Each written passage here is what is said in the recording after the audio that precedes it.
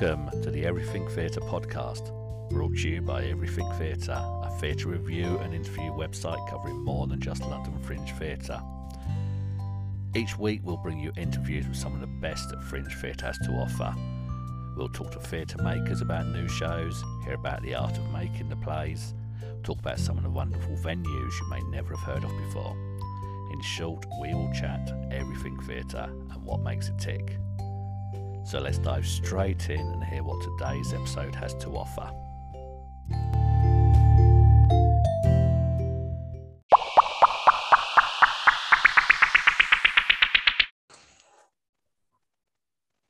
I'm talking to Andrew Quick. Andrew is co-artistic director of Imitating the Dog, and they are putting on Dracula, the Untold Story at Leeds Playhouse from 25th September to 9th October before taking it around the country on tour. Andrew, nice to chat to you. Do you want to tell us what your version of Dracula is going to be about then? Yeah, lovely to be here. Thanks for inviting me.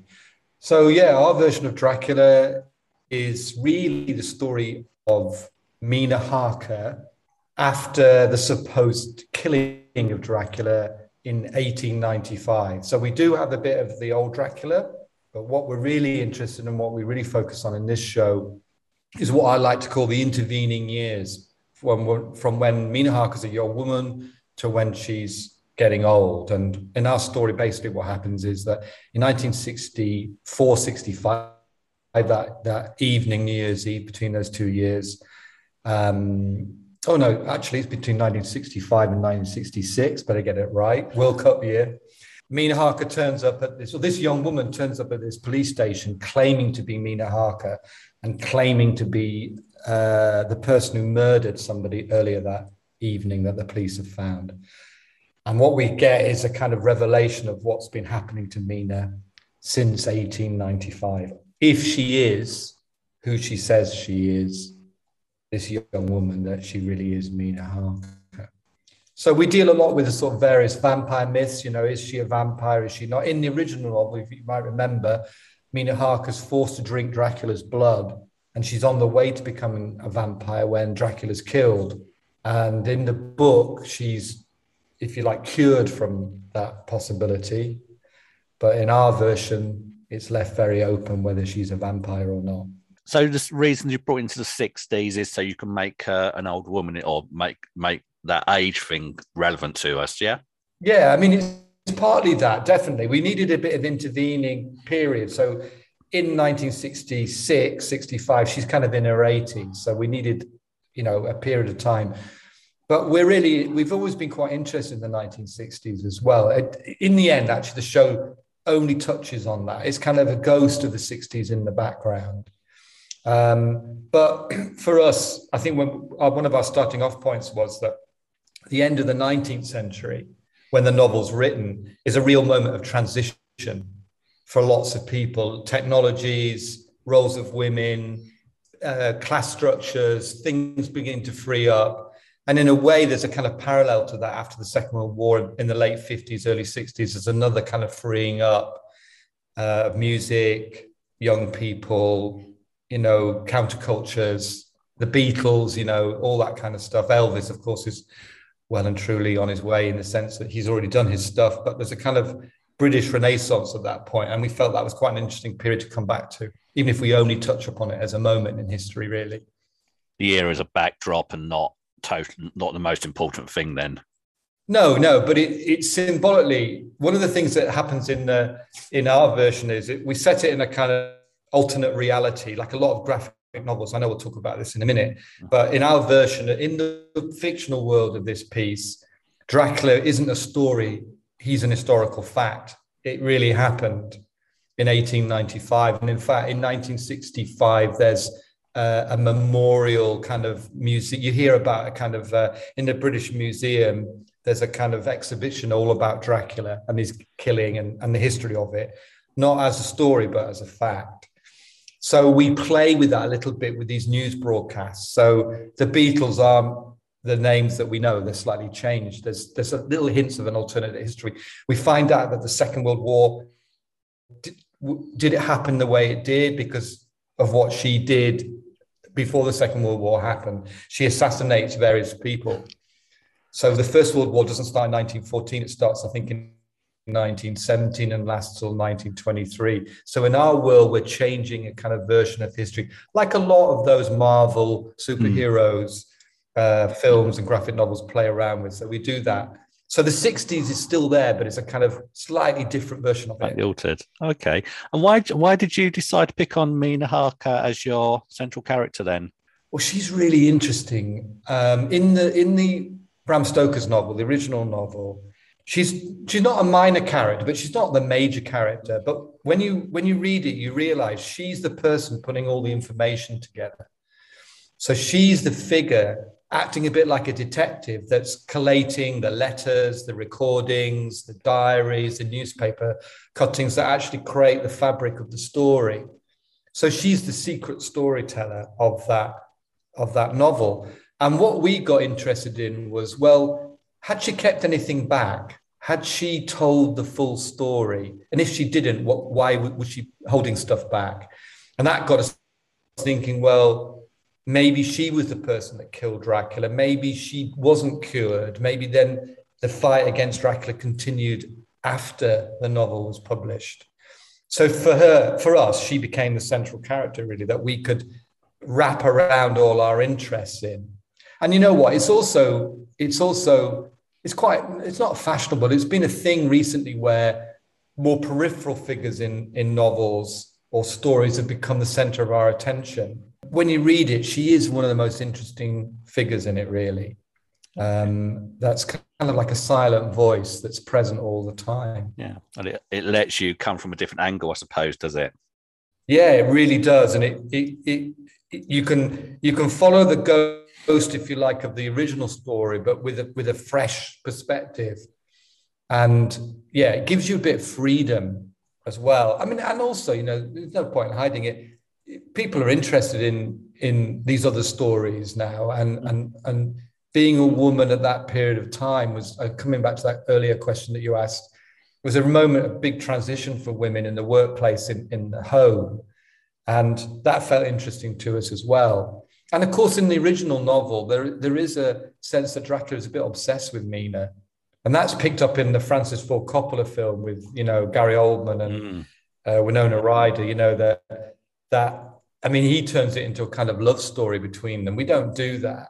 But there's definitely a relationship between Dracula and Mina Harker it's beyond the norm, if you like, in the vampire relationships that are in the novel. So that felt interesting to us as well. And of course, in the novel, she has a child with Quincy Harker.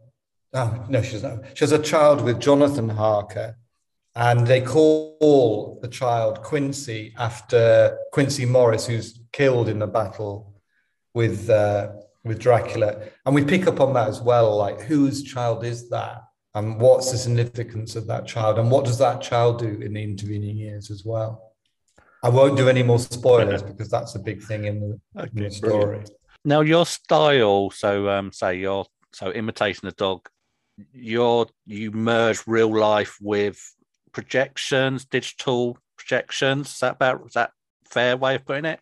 Yeah, we're really interested. We have been really pretty much for 20 years or so now in, well, two things. One, the relationship between the screen and the live.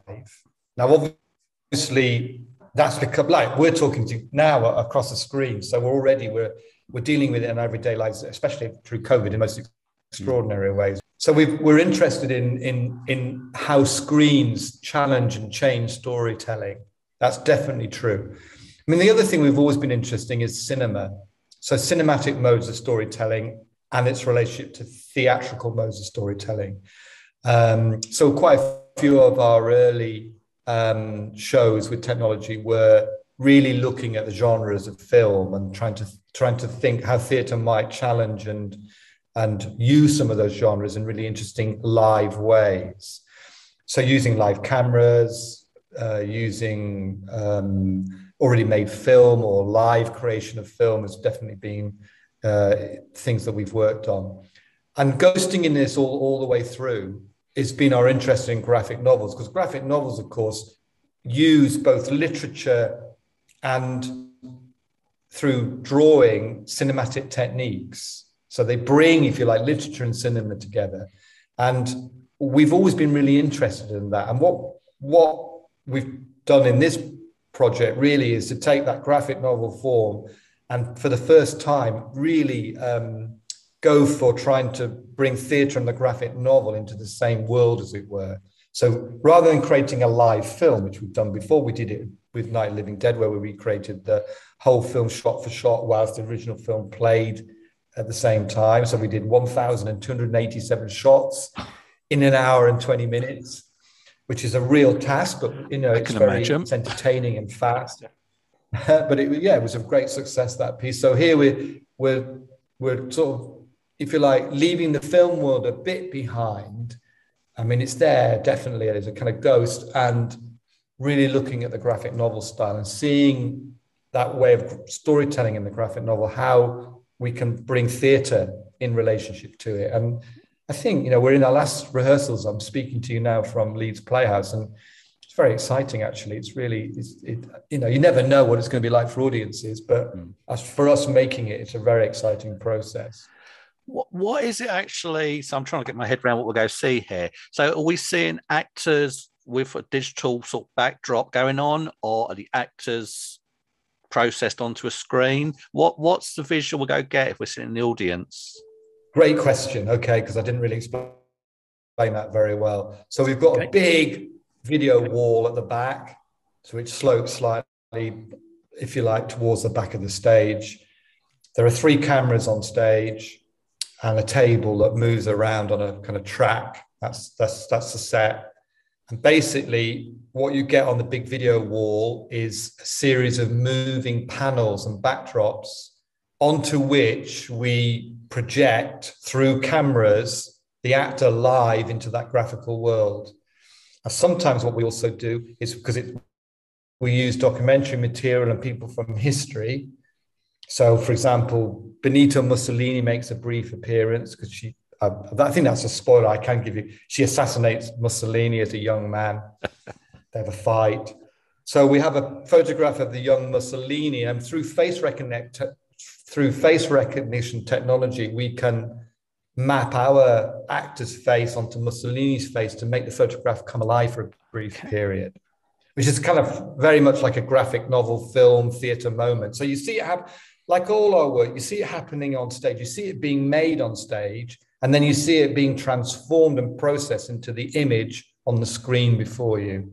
So that's how it unfolds. Yeah. So there's almost two things to watch. Then you're almost seeing the filmed version and the making of. Yeah, exactly. You're seeing the process of how you make the image, and you're seeing the image being made. But in the end, what we're really interested in is the story, though. But we've always been interested in not just the story, because it is, it's a bit of a romp, this piece. It's very much made like a superhero or supervillain narrative. It does have psychology and it does have ideas, but it's not like it's not like a pin to play with deep psychological interiority. It is fast storytelling, and it's deliberate, that. But there's the storytelling. The story is what you're trying to communicate, but we've always been interested in reminding the audience all the time, on the stage, see how it's made, see how it's been put together, because that's as enjoyable as ever, as anything else, really. It's the dexterity and the nimbleness and the pleasure in seeing that process on stage before you, rather than it all being hidden. How frantic is it behind the scenes when you're making, when you're doing this live? Then how many people are involved in putting this together in the moment? Well, actually, this like Night of the Living Dead was completely frantic. So people were, because you're having to create shot after shot. So you'd have to be setting up, sometimes shots were happening in 2-second moments. So you'd have to set up one shot and then be setting up the next one, if not the next one after. So people would be running around with cameras and props and all sorts of stuff. This is a bit calmer, to be honest.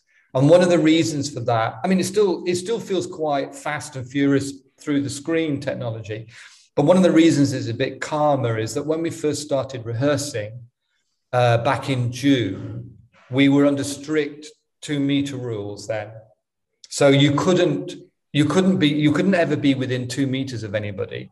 And what's more, if you touch any equipment or props, you had to wipe them down if someone else touched them.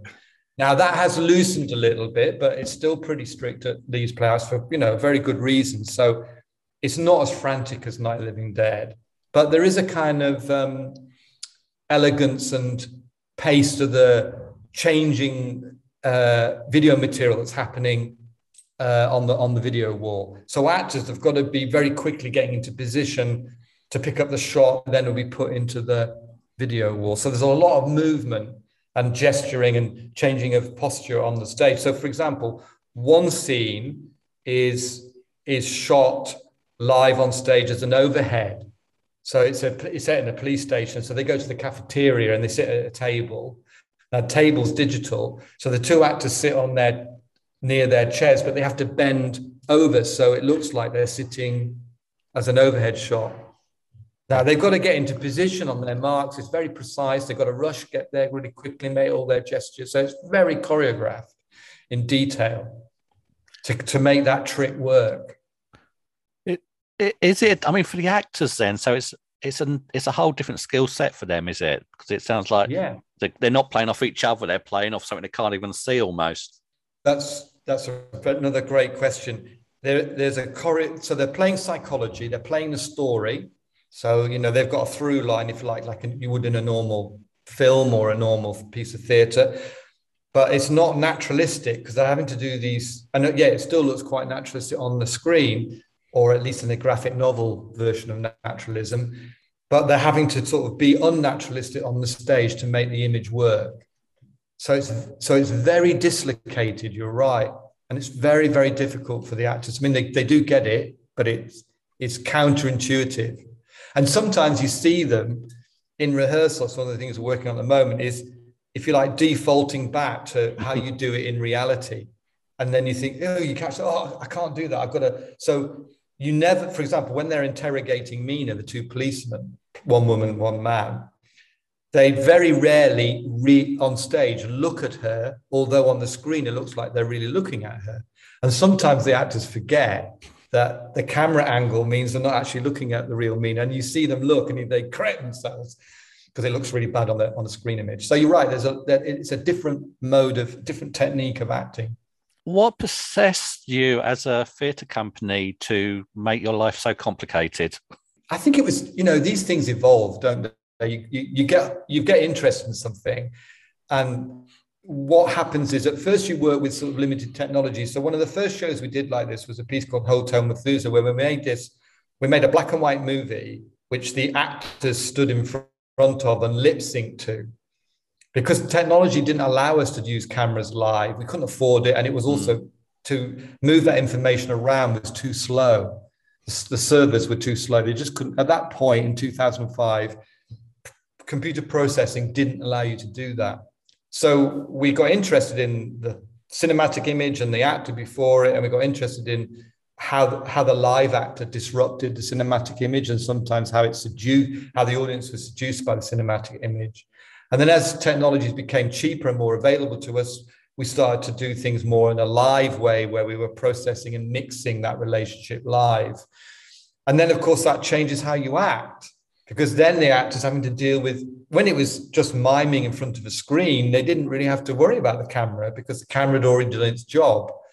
And then when you bring the camera into the rehearsal process and you start to link the camera with the screened image that you're creating if you like, in the rear projection, then the actor has to adapt to that. So it's a learning process for all of us. It's a learning process for the actors, and it's a learning process for us. You're right, it creates challenges, but a lot of our actors have gone on the journey with us, so they've developed the technique with us. And then, interestingly, a lot of actors that work in film or TV, it's very similar. So, in TV, things aren't necessarily shot in sequence. And sometimes you shoot a very intimate scene when you've got a stand-in that you're looking at. It's not even, say you're having a crying scene with your mother, it's a young, runner who's standing there, and you're having to act your heart out to someone who hasn't even read the script. So in film, actors often have a very dislocated technical way of acting as well. So I think the combination of the two things that we've pursued have allowed us to develop these ideas with, sometimes it is really demanding, it's true. Sometimes we have arguments about, can we really do that? But we're very good as problem solvers. I think Simon Wainwright, who does the video work and the visuals, he's brilliant at all that. Pete, who's the co-director with me, he's a fantastic person who sees a larger picture in this what I would call scenographic arrangement on the stage. I do a lot of the writing and the sort of detailed work with the actors, so we complement. You talked about earlier. Are there arguments? Of course, there are sometimes and differences, and that's good. But I think the three of us complement each other really, really well. Do you think this sort of bringing technology in this way, do you think it helps bring different or even a new audience into theatre? I hope so. I mean, when we did Night Living Dead, we definitely tapped into a new audience that were the fan base of that film, and younger audiences interested in horror and that genre. I think, look, theatre's always been really good at relating to popular modes of storytelling, right the way back to Shakespeare, to melodrama in the 19th century, to 20th century storytelling. And we are storytellers. In the end, we're really interested in the stories that we hope people are interested in and are relevant to the lives that they lead today. Technology helps you in certain ways, but technology is something that, as I just said before, we're all dealing with. So it's part of our life now. It's part of the tapestry of our life. In more complicated ways than when I was a kid being brought up in the 60s. And, I remember when we first got a TV in sort of 1967, 68, although I do remember watching the World Cup on someone else's TV when I was 6.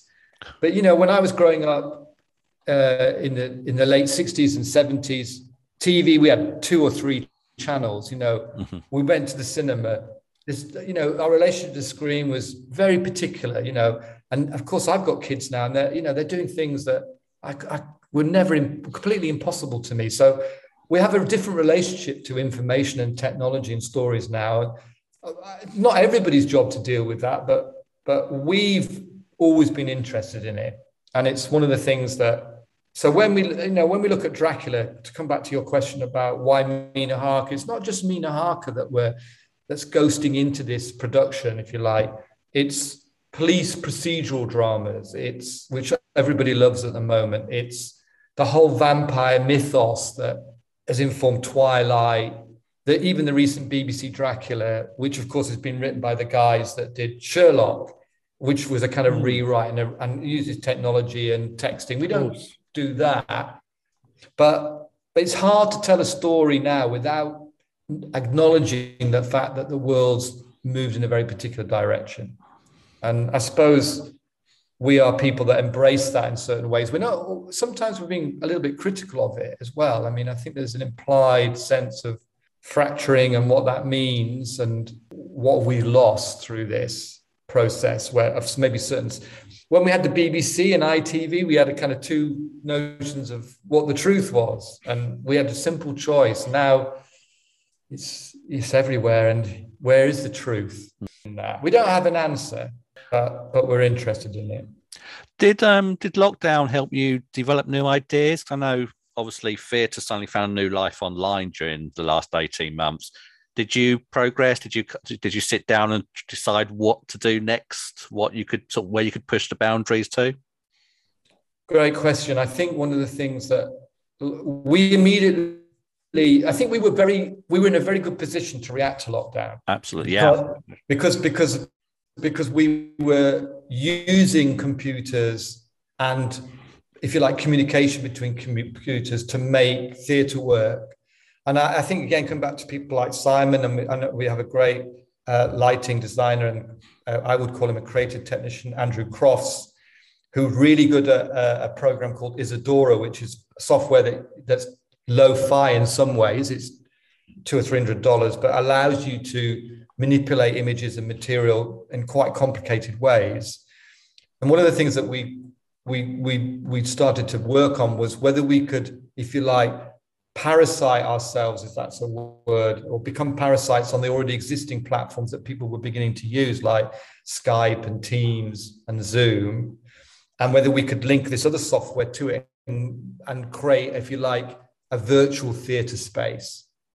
And that's what we did in Airlock. So we quickly started to become interested in that. And we proposed quite a number of projects that we got excited about. Some of them came off and some of them didn't, because I think the theatre industry as a whole reacted pretty quickly and interestingly and creatively to the crisis, which of course really affected theatre. It was one of the first places where you suddenly went, wow, everything's gone overnight. We were in the middle of, we were at the end of our tour of Night Living Dead. We were about to go to Manchester. We were going to, if you like, culminate in our production there. We had loads of producers coming up from London to see the show because maybe it would have a sort of life beyond our tour, and all that went overnight. One day it was on, the next day it was off. I mean, kind of saw it coming in a way, but it's still pretty shocking. But we did react pretty quickly to that. And I think creatively, and coming back to your question, it has fed into this process. It's given us a certain confidence. It's given us a certain kind of, we'd already done some research and development into, if you like, methodologies that could deal with the limitations being imposed upon us by the COVID pandemic. You produced, is it 3 episodes of something called Airlock, didn't you, last year? Yeah. Is that, I mean, if people watch that, is that a good indication? Does that give you a feel for what Dracula will be like if they come and see that?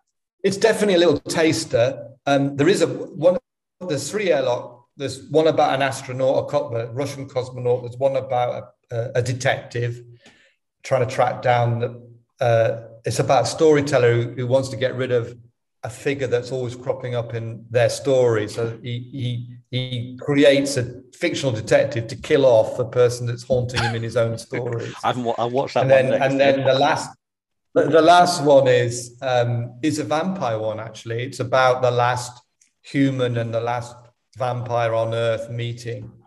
So yeah, I think they do give a little taste, and they are sort of designed like graphic novels. But and you do get a sense of them that they are live. So you see the live actor at the bottom of the screen in little bubbles preparing and getting ready. And what they're doing in the Zoom, it's actually Skype actually, is they've got their camera on and they're doing it in real time. It's a one take shot of the whole thing. And it's really that was the complicated thing. Not so much for the actors, but for the technology and the fact that sometimes the technology would just crash. So you were totally reliant on people's Wi-Fi. But yeah, it does give a good feeling of the show. But in the theatre, you're really aware. I've been watching. It's quite a big scale piece. There's only 3 performers, but the look of it is big and it's bright, and you've got these cameras and you've got this huge screen, and this screen has tricks in it as well that you can climb up the wall, you can do certain things. So it is also very theatrical. It is theatre. I always cling on to that. It may be influenced by a graphic novel. It may have cinematic elements, but it is very much theatre. It's still a live experience. Exactly.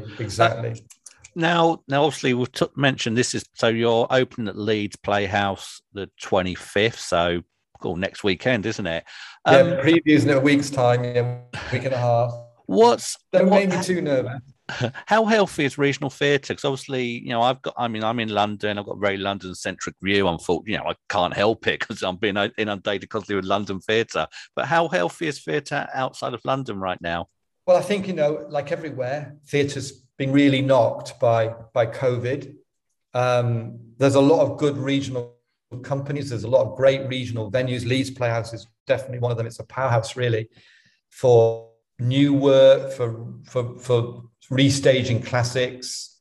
I think they've got a great program here. They've got a great youth theatre. They seem to be doing very exciting things, and that's a very important thing, really. A lot of these regional theatres are very important to those communities, not just in the work that they make, but bringing theatre from places like London or other cities, but also to fostering companies that live close by or in the same region, and youth theatres and communities. They're more than just places to go and watch theatre. Now, London, of course, has it even. I mean, I know London pretty well. That's where I was born. I've lived there off and on, but I wouldn't call myself a Londoner. I'm more of a northerner. But I know London pretty well. But, even in London, there are sort of, I would call, regional within London theatres, where those theatres like Stratford East, have a very important role in that area, theatres in Hackney, whatever. So, yeah, the West End is a particular thing, but London's a very complex place and has lots of communities, and theatre has a big role to play there, as it does in the regions in the UK, and of course, never mind Scotland and Wales, which of course got their own theatre hinterlands, which are really interesting and complicated and doing some extraordinary work. It's fantastic that we have London as a place that we can showcase work, but I like to say that the regions are places where often the ideas are, and you've got a bit more space and a bit more time, and perhaps it's less expensive, so you can develop ideas and create work without the same restrictions and perhaps limitations that London imposes for obvious reasons. And a lot of that's to do with expense and time. It's going to be interesting to see what happens in the next 2 or 3 years after COVID, like how risk averse a venue is going to be. Are they going to take risks with projects because, our audience is going to come back? But at the same time, as far as I sense, there's a lot of positivity, a lot of creative energy, and people are really wanting to get back and make work. It's also, so somewhere like Leeds, is the theatre scene condensed around, Leeds Playhouse, or is there a lot of sort of smaller venues feeding into that in the area? I think Leeds Playhouse is important, but there are a lot of other theatre activity going on in Leeds, and some really interesting work. So got Slunglows venue, which is in another part of Leeds, which is very much based in a community. There's a lot happening in Leeds. These big northern cities, there's a lot more happening than you get a sense of. The relationship between the regional repertory theatre and those theatres is always an interesting one, and sometimes it's quite dynamic and sometimes it's quite separate. But in a way, there's always a relationship. If it's a dynamic, creative environment, there's got to be a relationship between those different ideas of what theatre is and how it's made. And so let's wrap this up by bringing you back to Dracula, the Untold Story then. So why should we come and see it? Well, I think you should come and see it because it's bold, it's refreshing, it's a story you think you know. And obviously the vampire story is, you might say, oh my God, it's been done to death, excuse the pun.